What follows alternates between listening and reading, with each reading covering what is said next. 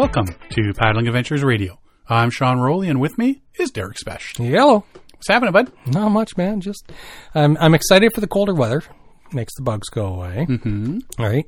I'm looking forward to some fall camping trips and so on. But it's nice. We got some. The weather's a changing. The extreme. Oh well, you know this weekend is supposed to be up in the 30s. So. Yeah, it's been raining a lot lately. It has, which is, you know, it's our dead flowers need it. It's been an insane amount of rain. It's I'm not used to seeing so much rain. It's and I think it's what is it? Mississippi's currently there's some communities in Mississippi, lower Mississippi region where they there's no water available for them to drink because they've had so much flooding. It's anywhere you look, like Pakistan, India, central U.S. And even in California, they have like flood warnings and stuff in California, which is normally dry. Yeah, it's not necessarily a bad thing for California. No, I know, but when it washes everything away, it kind of defeats the luck of having rain. Well, Vegas was flooding. About time. The streets in Vegas were flooding. About time. I know, right? Wash so hopefully some of that away. makes it into Lake Mead and work its way down, eh? Yeah, we're having peculiar weather events. Yeah, as long as it doesn't get too hot and it doesn't get too cold. We need to find whereabouts in the planet. The Goldilocks zone? Yeah. Where exactly the Goldilocks zone is on the planet. Yeah. That it's perfect temperature. I remember being in San Diego one year in August, and it was like the most perfect temperature. Oh, yeah? Yeah. I remember when I first, I went to college in Cornwall, Ontario, and it's in the St. Lawrence River Valley. And so in the St. Lawrence River Valley in September, in like August, September, it's you just cook. And so I was living in whatever you call it, in dorm. The barracks? No, dorm. Was it a dorm? It was dorm, yeah. It was a civilian college. And I remember, like, at the week before school started, I'd already moved into my room, and it was so hot. And I said, "What's going on?" They said, "Oh, it's like this every year." Every year, September is this hot? They said, "Yeah, it's the St. Lawrence Seaway Valley. It just does that. It holds the weather in. It's just because it's the valley area." And so it was a dorm room. So I went to Canadian Tire. I bought a ceiling fan, installed it myself in the ceiling of the dorm room. It was like, screw you guys, it's too hot in here. And you couldn't open a window because it was hotter outside than it was inside. It's not like being in the office all day. Yeah. Nice and comfortable. Yeah. And then you walk out at the end of the day and you're like, ugh, I got to go sit in rush hour traffic in this now. You just melt as you cross that parking lot, right? Yeah, so I'm looking forward to the as the temperatures start to cool off. It's I've always liked fall because the apples, you can start going picking wild apples and stuff, and the first crust of ice on puddles and I'm excited already. You want to go winter camping already, don't you? I'm thinking fall camping right now. Winter camping's to come after that. Well, I got my dry suit, so when we go up for Halloween. Up to Mew Lake. Oh. I'm going to bring the canoe and my dry suit. Ah. Right? Because it's the end of October going to November. Yeah. So I'll just try it out and give it a little spin and all right. Yeah. Go float around on Mew Lake. Yeah. I'm going to go do some kayaking this winter and whatnot too. Yeah. So if I got the dry suit and I got open water. Have you used it yet out in Lake Ontario or anything? Have you have used it? We went on that day with Peter. Oh, yeah. You went for a dip. Yeah. I forgot about that. You got a great memory. It's just short. Yes, exactly. Yeah. Too many head injuries. I got a few things planned, and I've had to cancel a couple of things as well. Just got way too much going on and a few things going on that I won't get into. But, we're actually supposed to be in Temagami next week. Oh, right on. So we're taking a break. Is this the fall change of the season thing you're going to? It's the change of seasons ceremony that we're going up to. What is it's like the 25th anniversary of their doing it? We're like, why are they? Is it 25th? Because they send out 25th. Yeah, they send out a public thing, so anybody who wants to come along type thing. Yeah, no, they do it every year, and they say, come on up and enjoy the weekend, and get together with like-minded people who Yep. are into paddling and stuff, and Yeah. nature, saving the environment. That all. I mean, it's not a big hippie commune sort of thing by any stretch of the means, but a lot of like-minded people come around and they come to just celebrate the changing of the season. Yeah. From summer into fall and getting ready for fall and nice paddling. And we have a symposium coming up in November, don't we? The winter camping symposium is happening so it's in like November. the 6th? Fifth, annual? sixth? 5th or 6th? Oh, yeah, something like that. Because we did skip one or There's two. just so many that have been skipped now. I don't know. The first it's one just like was- the Burt Reynolds Memorial River, which we got feedback from the group on that one, didn't we? Yeah, Martin said that him and Scott did across the Algonquin Park trip. So they said, that's number 4. Me and Mike didn't go, so we weren't included. So, and I'm always thinking, well, 4 didn't happen, but I don't recall being invited by Martin and Scott to cross Algonquin. Oh, it's conspiracy. Yeah, so it's best It's a just to call it by conspiracy. the year. It's Yeah, Burt Reynolds Memorial River Run 2022. yeah. Go by the year, not by the you go. number. There you go. And see, that allows you to change things because there could be 2 in the Exactly. because You could split the group. 22 A and 22B. Wabakimi Yeah. edition, Yeah. 22 Algonquin edition. Something you like could that. do like 20 different Burt Reynolds a year. Exactly. There you go, buddy. Yeah. See? I'm always thinking. We met on the last trip. We met some. If he was up in Wabakimi, there's a lot of flying fishing, and it's like 99% of them are Americans, right? So we told a couple people the story of what we're doing in Burt Reynolds Memorial River Run. Boy, they got a laugh out of that. And the first thing is, oh yeah, Deliverance. Yeah, that's the first thing I always put up. 2 movies. Whenever you talk paddling, the 2 movies. I could write them on a piece of paper, and you would write the exact same 2. Deliverance and I don't know what one you're thinking of. Brokeback Mountain. That's not a canoeing. I know, but that's what everybody thinks. Oh, you're going backcountry with all the boys, are you? Yeah. My brother-in-law, he always, every time I come back from a trip, he goes, hey, how was your Brokeback trip? It's like, oh, Jimmy. That's when you just look at him. Well, aren't you the jealous one? I know. Never took you for the jealous type, Jimmy.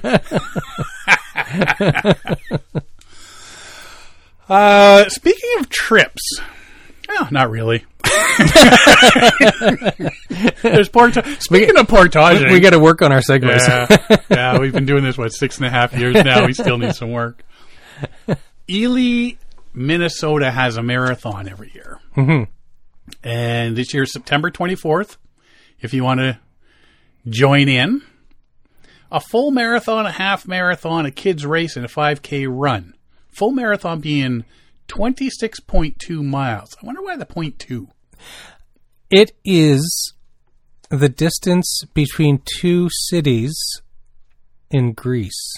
Oh, yeah, I guess that would be the marathon started for the Olympics and stuff, right? Way back in. Or was that the marathon, go tell the other Greeks that the bad guys are here? The Carthaginians are on their way. I don't know. Something like that. We'll have to do... Yay, history! I'll have to look something up during the commercial. Go history! 26.2 miles or 42.2 kilometers. However... There's a twist. There's a twist if you would like, if you prefer. If you just want to do the normal. Oh, it's not all that. No. It's an either or sort of thing. So regular runners are welcome. Mm-hmm. They can go run their little tootsies off and doodly do in their little spandex and running shirts, thinking they're all that and more. Or you can beef it up a little bit. If the marathon part isn't challenging enough for you, you can portage a canoe while doing it. Yes. This is a thing. The full marathon racers will start and run the same course as the full marathon and must be able to finish within 6.5 hours, but you got a canoe. So you're portaging that canoe. Half marathon, same deal, have to finish within 6.5 hours.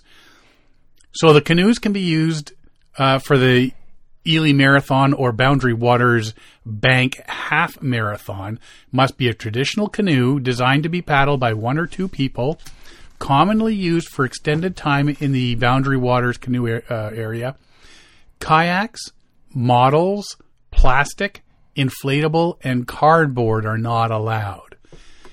You brought up what about skin on frame canoes? Skin on frame. It'd be nice and light. I got to think that would be disallowed as well. Yeah, and then we mentioned canvas, cedar strip canvas. The cedar. That'd be a 100-pound canoe. Fiberglass cottage canoe. A Grumman. There we go. Now, I wonder, do you think it doesn't say in the notes here, but do you think it'd be a scramble start? Can you imagine the confusion and be a lot of concussions going on? Well, that's why you're not allowed.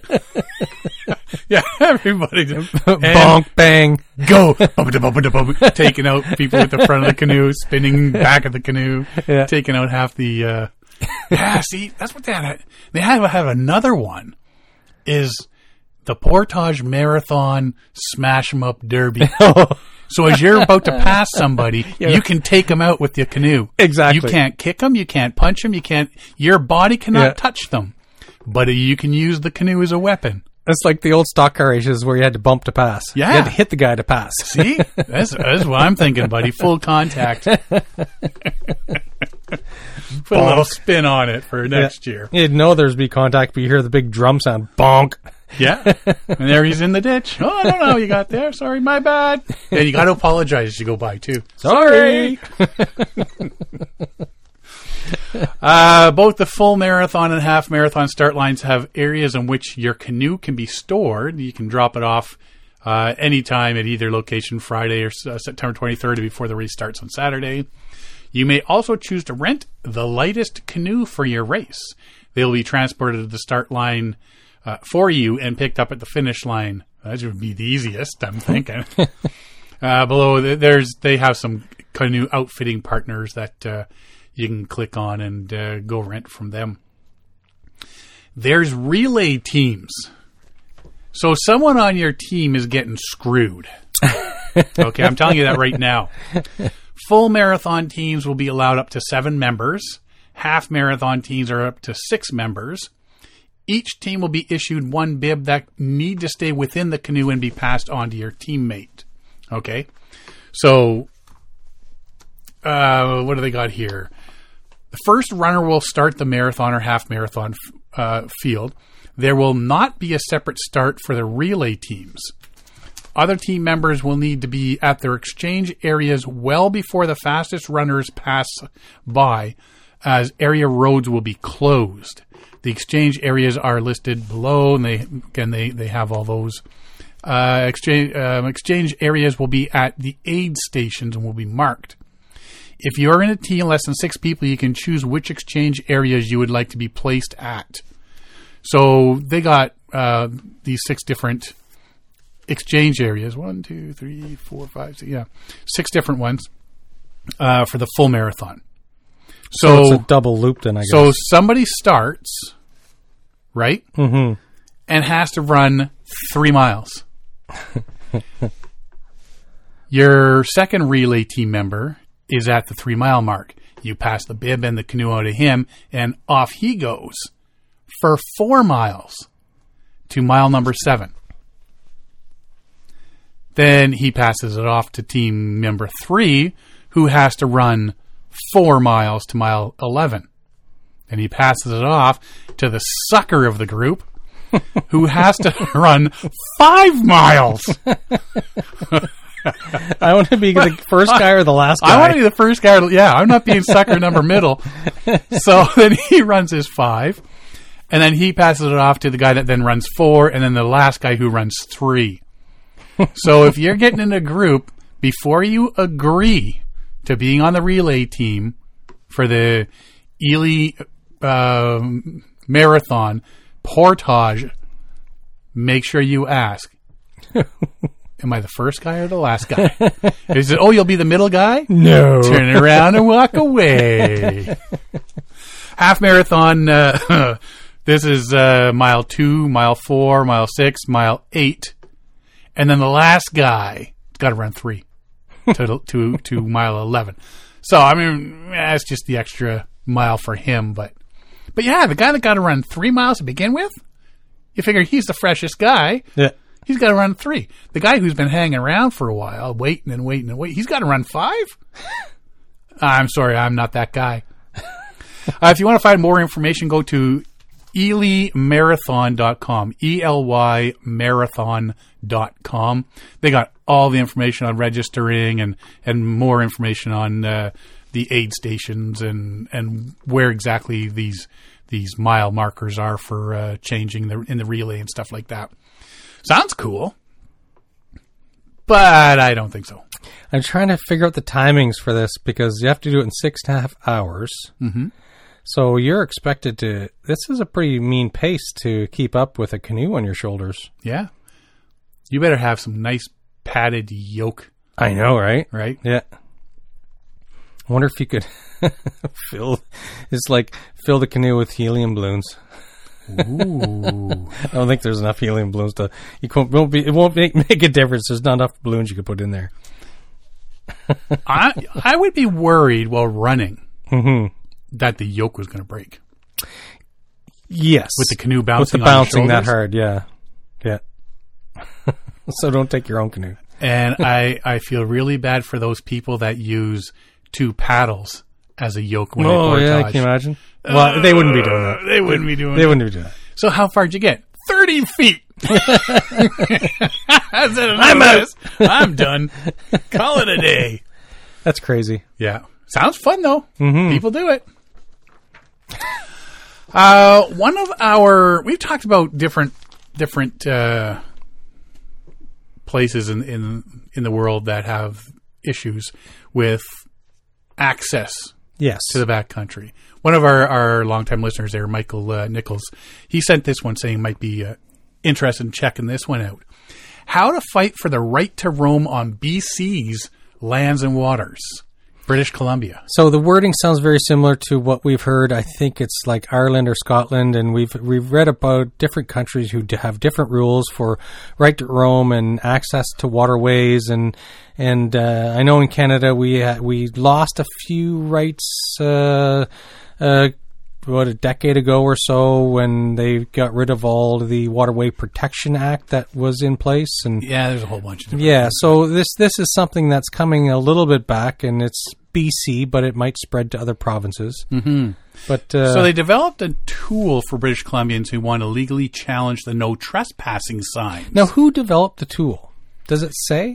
Victoria, University of Victoria. Oh, the Yeah. Okay.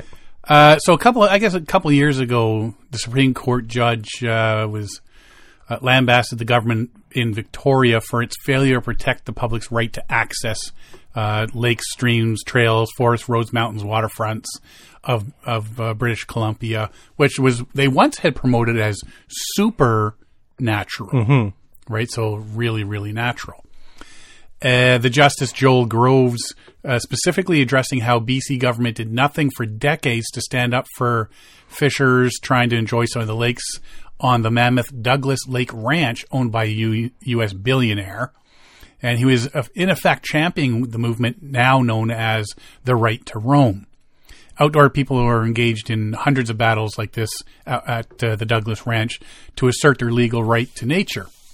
Including to open the Fraser River Trail that had been blockaded by Vancouver's private Marine Drive Golf Club, and to continue to use a 6-kilometer Crystal Falls Trail in Coquitlam.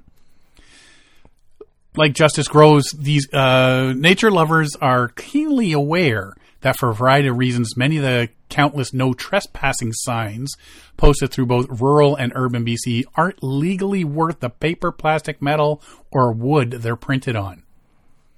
So, but they say, even though these people that have the property just start sticking these up everywhere, Yeah. it still does intimidate people. 99% of they the don't people know. will go, oh, well, I'm not going to... It's not worth the hassle to go for this walk. I'll find some other place. Right.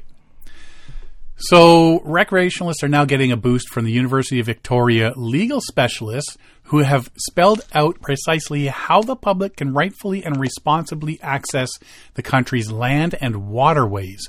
And this book that they developed, a 58-page book, this is what, if it catches on, is going to come across the country, and I think we'll have this sort of thing in Ontario in no time flat. It's titled Wild Places and Green Spaces, A Citizen's Guide to Proving Public Access. And see, that's the thing right there, is proving public access. So this is a tool to prove access. This is not the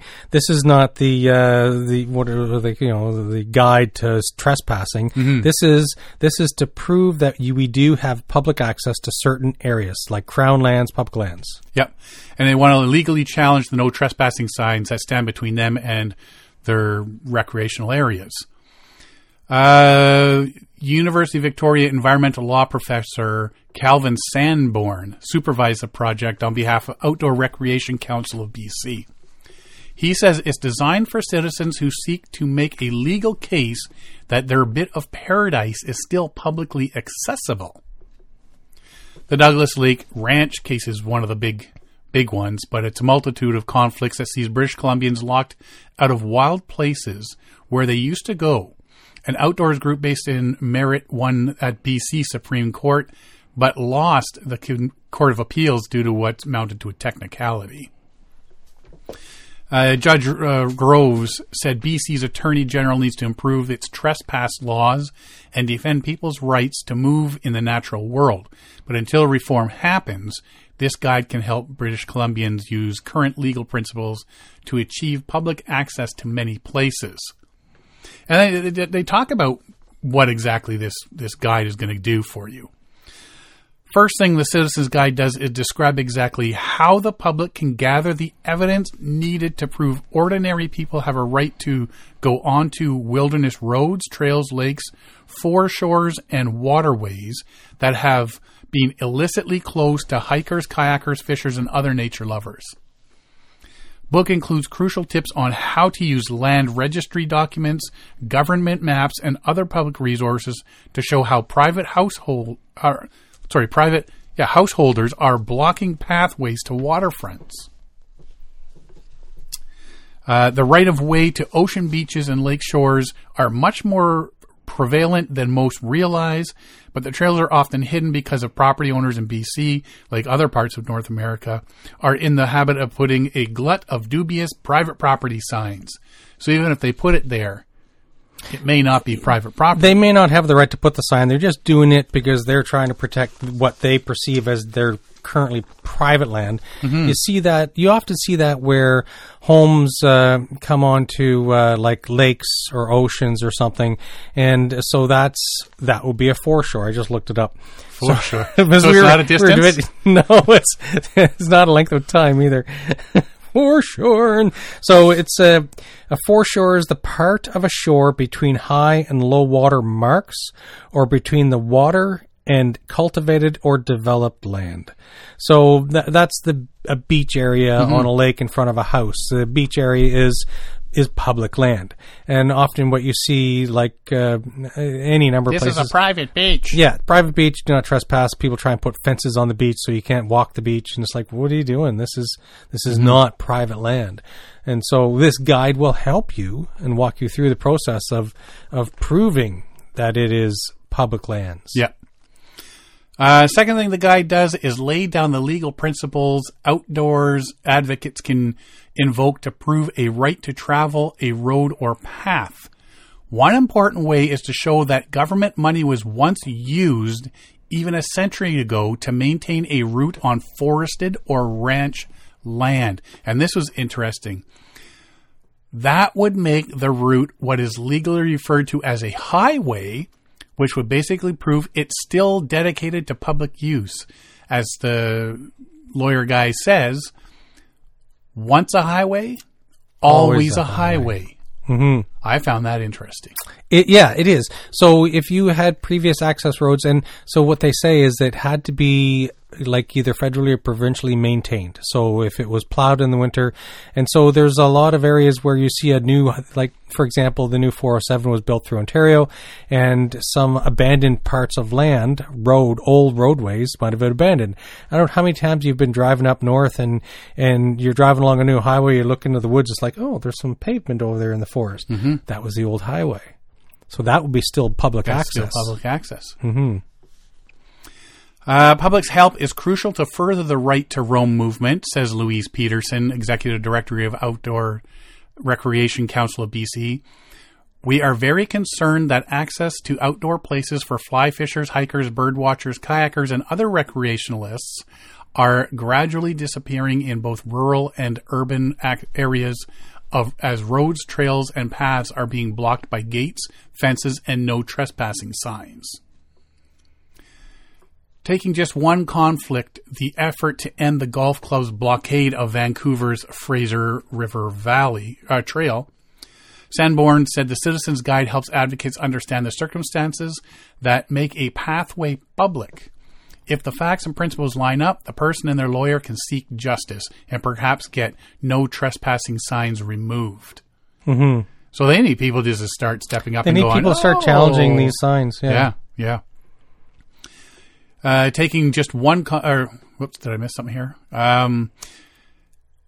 As it's not as if hikers, swimmers, and climbers want carte blanche to the terrain and water. No, I mean, we don't want to just be zipping all over. We don't want to golf willy-nilly course. walk anywhere, but if there's an established trail like the Fraser River Trail, it's like we can't just be blocked because the golf course says, no, that kind of cuts through our property. It's like, well, no, it's always been a trail. Yeah. The guide stresses that BC's Land Act expects anyone using government-owned Crown land to be responsible, act safely, remove all garbage, and erect no permanent structures so that the enjoyment of other Crown land users is respected. Yes. We'll get into something about that a little later. Yeah, more on that later. While this Citizens Guide makes it clear, it does make clear it doesn't deal with the complex issues surrounding First Nations claims and titles to BC lands. That's something completely different.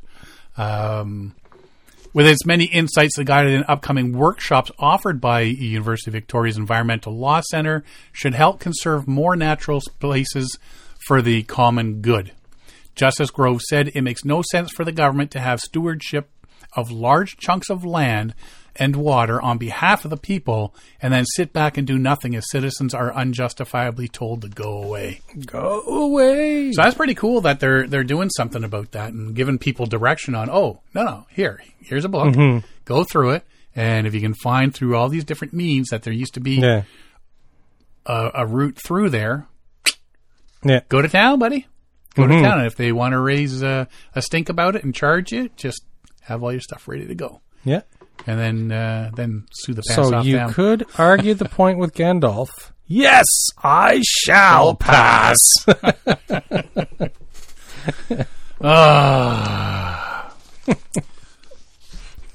As I look across at Sean, who looks like Gandalf. I tell you. You shall not pass. Oh, yes, I shall. Bonneville Salt Flats. Yes. This is an interesting one.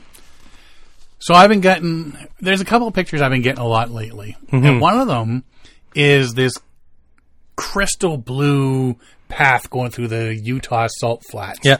And kayakers going through. I don't know why it's popped up recently, because I've seen it. I sent it to you, too. I've seen it pop up a couple times. I was talking to Alan about it, and he said he was within 2 miles of it, or 2 kilometers of that, and because it shows. He sent me a picture of his Subaru with a kayak on the roof as he's parked. On the salt flats. That's when him and his brother were heading down that way a couple of years back. So because of pictures like that, many people think you can go kayaking at the Bonneville Salt Flats, and I'm finding because you found something, mixed and I found information. There's a lot of mixed information. Some people are saying you can't. They're not saying it's not legal. Mm-hmm. They're saying it sounds more like, as you said, they're strongly discouraging this. They're trying to protect people from themselves. Mm-hmm. There's, like say, photos of people on these long turquoise streams, and a lot of people think it's Photoshopped because that stream tends to have it'd be murky and not clear. Mm-hmm. But when you go to Google Maps, you see there's some blue stuff. You can see there's some blue screen, other ones and whatnot. Now, one thing I saw was, according to the Bureau of Land Management in the U.S., the canals are from the potash production and are just east of the Bonneville Salt Flats. They are for potash mining activities and are not safe for public use. Do not swim, access, float, kayak, canoe, or do anything else on these canals. But if you actually go into the Bonnyville Salt Flats, on the west side where we were looking, Yeah. there's more of these canals. They seem to go a bit everywhere. Yeah. It's like they're collecting groundwater from, because the Bonnyville Salt Flats, it's an old lake. It used to be super deep, and so everything's evaporated away, and so it's ringed by mountains. So all the groundwater that comes out of the mountains flows into these canals, and those canals flow into the potash company, and the potash company uses this water to pull potash out of the water. They're basically making a heavier brine solution, and a lot of these canals through evaporation it's a very salty solution. So I got to think there's some parts that you can are just pure water, and You'd be able to paddle it or something. But as you get closer to that plant, you don't want to be doing that. Yes. Yeah. So I think that's where the whole confusion is coming through. And what you see is state troopers, it's illegal to park on the side of the I-80, which is the whatever highway is named after a president. Roosevelt? The Roosevelt Highway? Sure. Something like that. Anyway, so the I-80, it's illegal to park on the side of the I-80, which is the easiest way to access some of these canals going into but you're really close to the potash plant there. And but if you go off into the flats and towards the foothills, there's some other areas where you'd have to go a long ways across the salt flats to access some of these canals. So I think it's a public safety thing. So they're saying it's not exactly illegal. It's just for public safety. You really shouldn't do it. Yeah. But I mean, if you go up the Bonnyville Speedway Road, yes, they cross a canal. There's a couple passes canals underneath the Speedway Road. Yeah.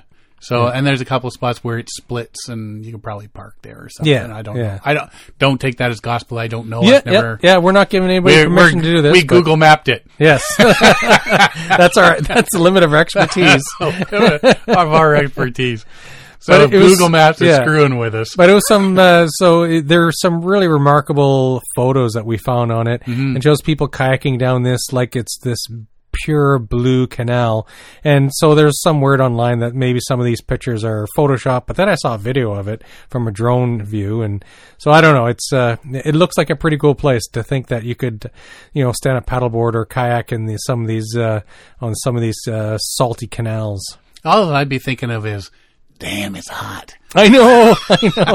And you're surrounded by salt. Yeah. And apparently you can't even, during winter and after winter, the water table rises in that area. Oh, yeah, it's like quicksand. You can't even drive there. Yeah. It's like you have to wait until the ground is super dry before you can, or your car sinks into this salty sludge, right? Mm-hmm.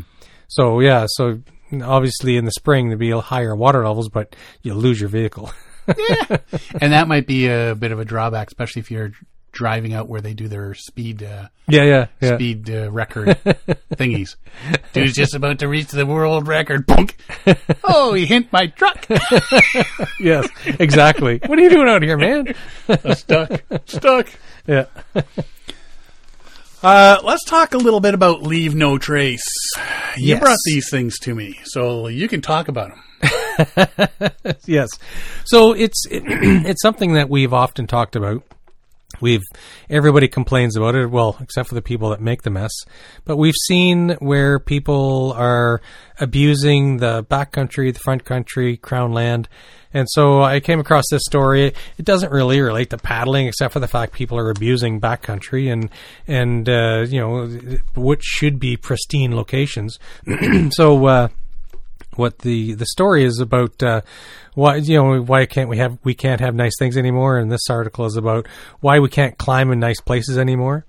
So on July 22nd of 2022, this year, so before July 22nd, K2, which is the second highest peak on the planet, there had been about 300 people that had ever managed to make it to the peak. So that's a very small number. There's obviously in all history. Yeah, it's a long history. So a lot more people have made it to the top of Everest, but Everest is the tallest, right? So anyways, up until July 22nd of this year, about 300 people have ever made it to the peak. And after July 22nd, that number went up by 145 in one day. 145 people going to a summit in one day. It's crazy, right? Because what it is, it's really weather dependent. So on a good weather day, everybody's like, go, go, go. And so everybody's seen the classical photo of the very long line of people going to the top of Everest. And it's just like hundreds of people, single file, climbing up a mountain. It's like, that's ridiculous and dangerous. Yeah. So anyway, so this year alone in 2022, at least 200 people have reached the top. And so they've increased by a dramatic number the amount of people that are climbing this area. And so what the whole story is about, though, is they were showing photos of base camp. And so there's a lot of people who feel that it's perfectly acceptable to abandon gear and human waste out at base camp and in these pristine areas. And it's like most people don't think it's appropriate, but other people say, well, it was way too difficult to take this stuff out again. It's like, well, you brought it in. Yeah. So there's pictures of tattered tents and gear and oxygen bottles and you name it. It's just like one of those open pit garbage dumps, like open pit dump, right? And it's like incredible. And they're saying that some of the people who are in charge of this area, they're like gagging at the smell of rotting food and human waste. And we talked about a year ago, we talked about, I think it was Denali. And so they've changed the rules. If you have to take all of your human waste out with you. Because it was thawing and going down. Yeah. And it's the water people drink further down. Exactly. Right? So these melting glaciers feed streams and rivers that feed lower end communities. And so what they're having here is like up on K2, there's just like this human excrement everywhere. And it's just like, it's horrible. Does high altitude make you poop? Eating makes you poop. So anyways, it's really shocking that some people think it's perfectly acceptable to leave this waste behind because it's difficult to haul back out. But if you've hauled it in, you should haul it out. And like we talked about when we discussed Denali, there is specific rules because what they found is that they have brown glaciers flowing into the valleys below Denali. And these brown glaciers are from human waste from like 30, 40 years of people climbing, right? Yeah. So they're doing one thing they're doing is the Nimsdai Foundation, they are taking 2023, or is it 2022? No, 2030.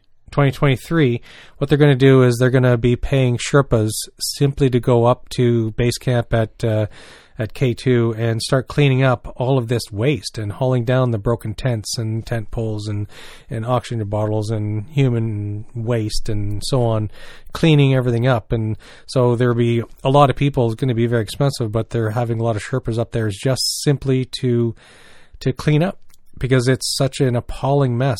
And so how that relates to us is, and we've seen it so much in the last little while, and we've seen it in untold number of posts that we've seen on online media about people going into Crown Land.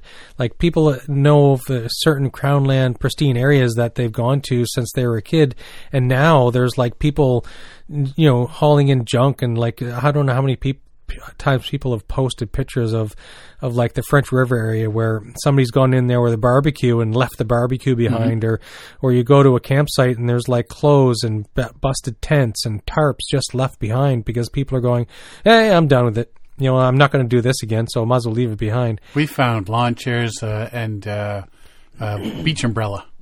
It's incredible, eh? People it's like, you hauled it in, haul it out. Yeah. And the problem is either whether it's backcountry, front country, Crown Land, whatever, it's like we are abusing the backcountry. And so a lot of people, we really need to start following the 7 principles of leave no trace, right? We shouldn't be destroying the backcountry. There's a lot of future generations that are going to be using these areas, and we can't be so irresponsible to leave all this waste behind. The other thing, it's definitely the waste part, but when you're looking at the amount of people that go up, conveyor what? Number one, if I'm going to climb Mount Everest or K2, I'm doing it because I guess like Hillary had said, because it's there. Yep. You know, I want that special moment of me climbing, no one around for hundreds of miles. But then when I look behind me, there's another 150 people going, take your picture, move it on. Take your picture, move it on. So just imagine how special is it when you're going up a very long escalator, you hear elevator music in the background, and you are looking ahead. There's 100 people ahead of you, 100 people behind you. It's not so special anymore. No. Not so special. So that's the one thing we're worrying about as well, because we were talking about it 7 years ago, I guess. 6-7 years ago. There was the group that did the meanest link. Yep. And we're all, what's the meanest link? Yeah, no exactly. one's done it for a while. And now, I mean, this year alone, how many groups have done the meanest link in Algonquin Park? It's crazy. People are doing it multiple times a year now, forwards, backwards, and multiple challenges. And it's like, oh, this is my third time did the meanest link this year. It's like it's a nothing burger now, right? Yeah, and there's that aspect to it as well. As you said, you know, the social media me first attitudes that we're living in now. And when you start getting that many people, oh, look at this, look what we found, we're going to go do this now. And all these people start going, it's not long till, you know, these backcountry spots you're going to are worn out. There's people are living garbage. People are, and that's what it is people find about these adventures. Yep. And they want to be adventurous, and they want to. I mean, not saying, you know, stay in your armchair and watch TV. Definitely get out and do stuff, but take the stuff with you when you're done. Clean up behind yourself. Make things better than what you make things cleaner and better when you leave than when you arrived. Yeah, definitely. But yeah, seeing the stuff that people are leaving on K2, and it's just like when you got to pay a group of people to go up there and close it down and start cleaning for the year. Yeah, exactly. That's gotta. Yeah. Yeah, it's a shame. Like, people are, like, you see how many people do go up Everest and go and do K2 or go do and climb Denali or do the Meanest Link or do the Brent Run.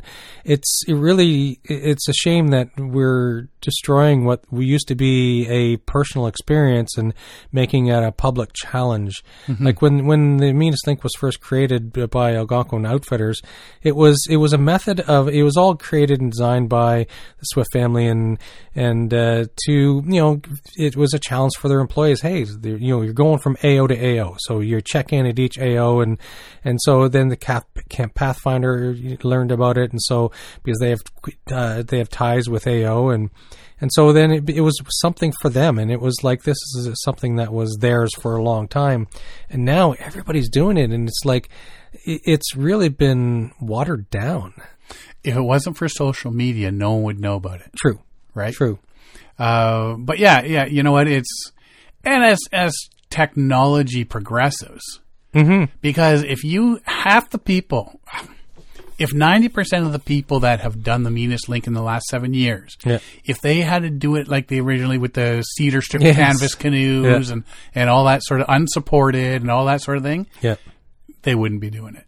Me and Grant Brower, we had planned, it just kind of fell apart because of COVID and stuff like that, but we had planned, because I have a canvas cedar strip canoe, and it's like, well, how authentic do we want to go? And we were thinking of doing this, not a race, not nothing, we're just going to do it traditional, we're going to do it heavy, and we just never got it off the ground, but we started planning it, we were thinking about doing it. Yep, no one's done that in many moons. Exactly. Everybody goes with the super lightest and quickest way, and supported, and team members going ahead and setting up tents for you, and come on. You got to keep with the spirit of it. Yeah. But I mean, just to get back onto our topic is like when you're starting to get all these people doing these things, don't ruin it. Take your garbage out with you, because that's exactly what's going to kill it. One thing that crossed my mind when I was mentioning this to you was, so there's still potential mining going to go on in the Boundary Waters area. Oh, for the nickel. So they want to mine the nickel and whatever. And so everybody's going, oh no, you can't mine the Boundary Waters. Well, I don't know what's worse. Like, and it might be debatable. It's like, so you have a mine in there to mine the nickel. Yes, it's going to make a mess, but you also have thousands of people going in there and making a mess of things. So like all these new campers that don't know, leave no trace principles, and they're going in there and leaving a mess. It's like, well, at least the mine is, isolated mess. With all the campers, you spread it out across the whole park. Yeah. So it's like, come on, like we as campers, we have to be better. We have to be smarter, right? We definitely do. Ruin it for everybody in the future. They better not. I'm going to be mad. Another thing that came my way from a few people, Alan Drummond actually sent us this as well. Actually, I think he was the first one to send this one to me, so I'll give him credit for it. A Nebraska man paddled 38 miles down the Missouri River in a boat, in quotations, made from a hollowed-out pumpkin to celebrate his 60th birthday and hopefully set a Guinness World Record. Dwayne Hansen set out from the public boat docks at Bellevue, Nebraska in the 846-pound pumpkin. Do you know a male moose is like about 1,300 pounds? Mm-hmm. So, just saying, I'm giving you a rough idea. Lord gracious, are you pump kidding me? Yeah. Arrived in Nebraska City about 11 hours later. He said he asked Bellevue city officials to serve as witnesses for his record-setting attempt. They say if you stay in your job long enough, you might see just about everything, and this morning was one of those days, a city witness said. Go big or gourd home. Gourd home. Oh, jeez, man. He squashed the competition.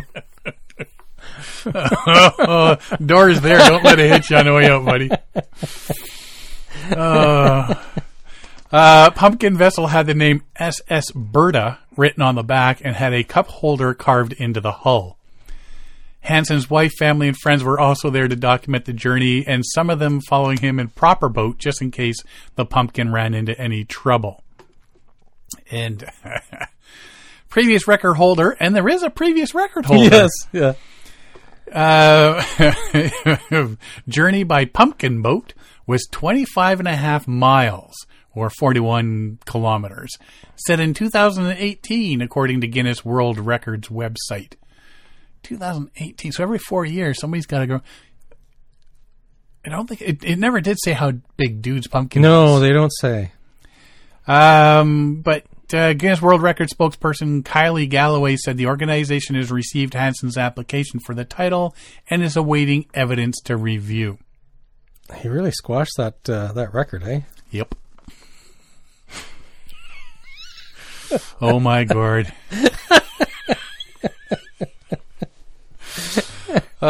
Within our application process, we provide the applicant with guidelines that are specific to that record category and must be adhered to qualify. These guidelines also detail the evidence that must be submitted. Once received and reviewed, our records management team will then confirm the success or failure of the record attempt. Hansen lives in Syracuse, Nebraska, and enjoys growing large pumpkins, gourds, and other vegetables as a hobby. How long till somebody tries to do something like in a large eggplant or a squash or I don't know. I don't know if you can grow them big enough. Well, just think. First person, get a couple of really big zucchinis or something, make some water skis out of them. Just saying. Yeah.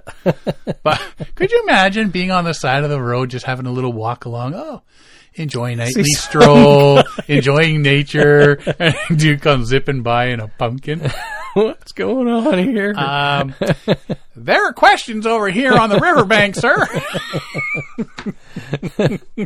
A guy I work with, he grows these giant pumpkins, and so he I don't know, he's north of Port Hope or something.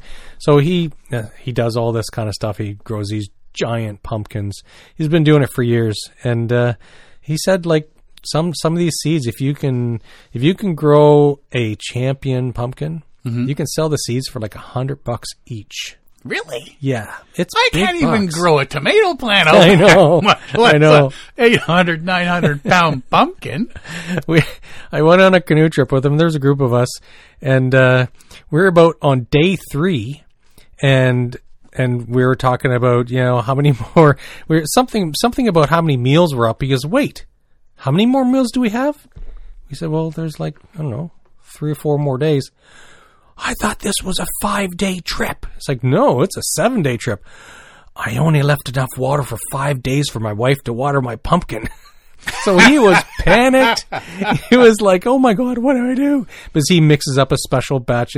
He's got, the big totes on a pallet, the big plastic those square big white plastic. Yeah. So he had 2 of those mixed up with a special fertilizer at the right concentration.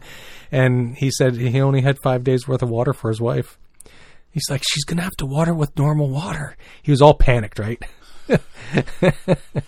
He says you can only water these things so fast because if they grow too fast, they pop, they split. Right.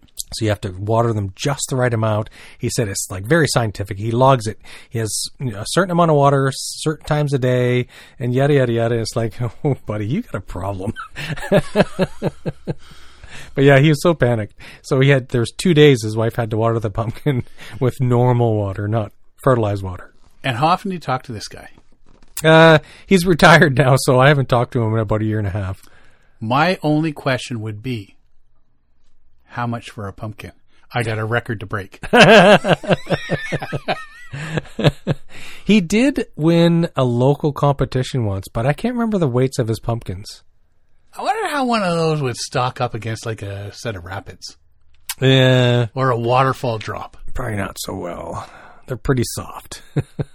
You'd have to be very careful. I think if it wasn't quite ripe, it'd still be hard. Correct.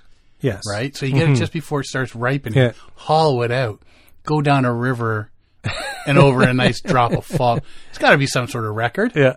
Exactly, right? Right? And what the Japanese, they grow square watermelons. Oh yeah. They put the baby watermelon in a box and it grows to the shape of its container. Box, They do this for shipping, right? Yeah. And so I suppose you could build a canoe shaped watermelon. A canoe shaped form for the pumpkin to grow in. It'll grow to the form of the that's a kayak shaped pumpkin. What's going on here? Yeah, there you go. Wow. And if something happens where you wrap it around a rock, it's biodegradable. Exactly. Yeah. What happened? The bear came at night and ate my boat. He ate my boat. A moose came in. The teddy bears had a picnic. I had to chase off the raccoons every night. There's not enough duct tape in the world to salvage this bad boy. Oh, man. But when I see a pumpkin that big, all I'm thinking is, the pumpkin catapults? Oh, yeah. What size catapult would you need to throw a 900-pound pumpkin? That'd be a big trebuchet. You'd have to have one big lever. Yeah. But just think, and could you imagine if that hit something? That would hurt. Oh, the possibility. Do you got your buddy's number? I do. I got ideas. I need to talk to him. Yeah. Let's leave this with one really cool thing. So I know how, I guess was that 2 years ago now, they found that canoe in Wisconsin buried. Mm-hmm. And they say it's so old, and that's what they used to do is bury them in the winters and then dig them up. Yeah, and dig them up so they preserve over the winter. Yeah. So a team of researchers affiliated with multiple institutions in Chile and Argentina have found the remains of a woman buried in a canoe approximately 800 years ago.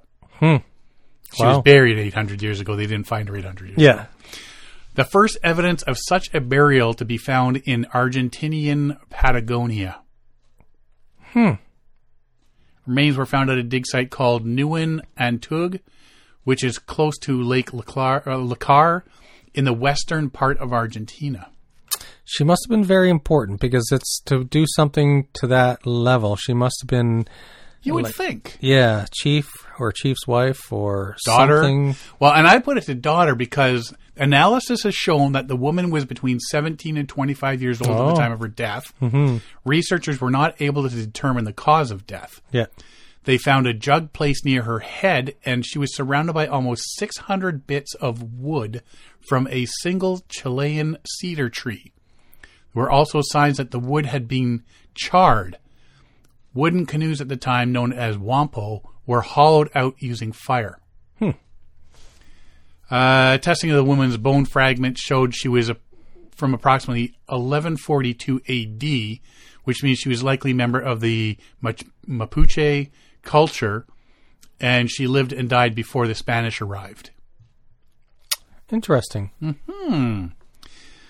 The find marks the first time a canoe-type burial has been seen in Argentinian Patagonia and represents a truly rare find.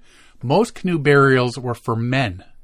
Yep, like chiefs and tribal chiefs. Researchers suggest their finding hints that the practice might have been more widespread than thought.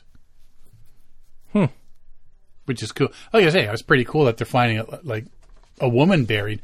As I mean, if they're saying it was for important people or men, chiefs and stuff like that, then she had to be someone important. So, what is it? In a bog, or is it? It was buried. Something had to preserve it. Must have been in mud. They didn't actually say. They just said they found it.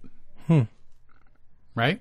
Prior research has suggested that burying people in a canoe was part of the ritual intended to allow deceased individuals to make the final journey across mystical waters to another land where they would reside in a place known as the destination of souls. The researchers note that the jug found next to her head had clearly been put there by whoever was charged with her burial. And there was also signs that she had been laid out on a bed of freshwater clams. Her positioning also strongly suggested she had been laid in a canoe as a sort of coffin before being placed in the grave. Huh. How cool is that to find that? That's amazing. To find, and so in an area that's never been found something like that before, and a woman. I think this stuff is fascinating. Like, unfortunately, you're disrupting a grave, but you're able to tell a lot about a community, a people by how they bury their these people and so on. Right? It's some of these ceremonial burials are. I think that's really neat to have been able to find it intact. For the first place, right? After 800 years. It's incredible. Yeah. Pretty cool, man. And that's all I got this week. You got anything else? No, I don't.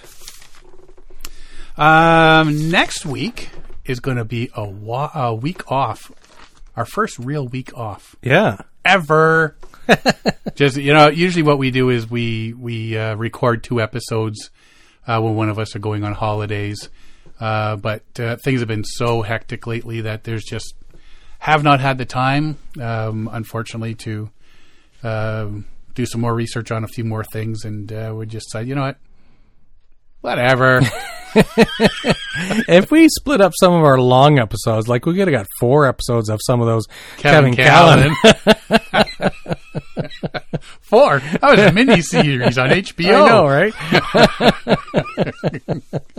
Game of Callans. Yeah. Yeah. So everybody don't suffer from withdrawal symptoms of not having us online next week, but we're taking the week off. Yeah, I'm going to Temagami on a canoe trip. Changing the seasons. Yeah. That'll be a story when you get back. And you are... I'm taking the week off. You're just taking the week off. You're going to be sitting there going, next Tuesday going, what was I supposed to be doing tonight? Am I supposed to be somewhere? I'm supposed to be somewhere. What am I forgetting? Well, see, the problem is when I'm not here, Sean can get a stand-in, a guest host or whatever, or we record ahead. But I don't know how to use any of his equipment. So I couldn't record and do a guest host because I wouldn't have a clue how to even upload this. He takes job protection measures by not training me how to do any of this stuff so that I can't take over his job. I have no idea how to buy beer, Derek. There you go. Derek's the only one that buys beer, and he buys it from a secret location. Yes. And he brings it in special cans. And how it makes it into the beer fridge, I don't know. So, and this week's beer wasn't that great. No, I noticed by the full bottle that's still... Yeah. So last week it wasn't that great. Last week it was a sour. This week it's a peach Hefeweizen from Tilted Glass, which was Man Antler Beer, but they've changed ownership, so it's a new name. So this is Gorgeous Peach Hefeweizen. and I'm not a fan. That makes 5 of us. Alrighty. Well, if you want to find out more about us, you can find us at paddlingadventuresradio.com. We're on Facebook, Instagram, and Twitter. You can download or stream our episodes on iTunes, Apple Podcasts, Spotify, Stitcher, Podbean, iHeartRadio, Player FM, and all your favorite podcast downloading sites. All you got to do is go to Google and type Paddling Adventures Radio, and it comes up with billions, because I did that. Or you can go to the episode page at paddlingadventuresradio.com, and you can download or stream all our episodes there. If you enjoy the podcast, please share it with friends, family, and fellow paddlers. I want to thank everybody for listening this week. I'm Sean Rowley. And I'm Derek Specht. We'll see you in 2 weeks' time.